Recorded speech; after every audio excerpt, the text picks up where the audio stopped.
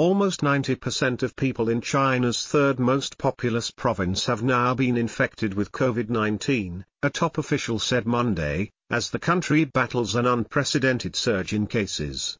Can Quangkeng, director of the Health Commission for Central Henan Province, told a press conference that as of January 6, 2023, the province's COVID infection rate is 89.0 pc. With a population of 99.4 million, the figures suggest about 88.5 million people in Henan may now have been infected.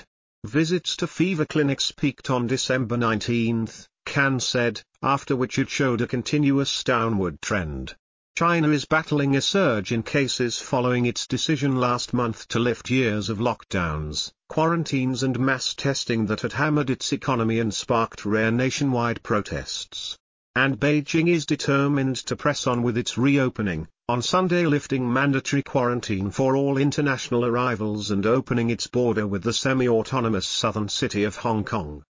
But infections are expected to soar as the country celebrates Lunar New Year later this month, with millions expected to travel from big cities to visit vulnerable older relatives in the countryside.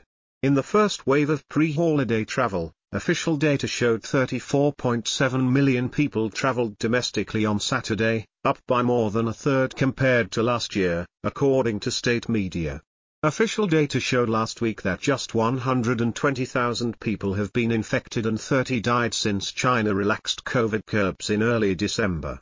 But with Beijing having last month narrowed the definition of COVID deaths and mass testing no longer compulsory, its data is no longer reflective of the true scale of the outbreak.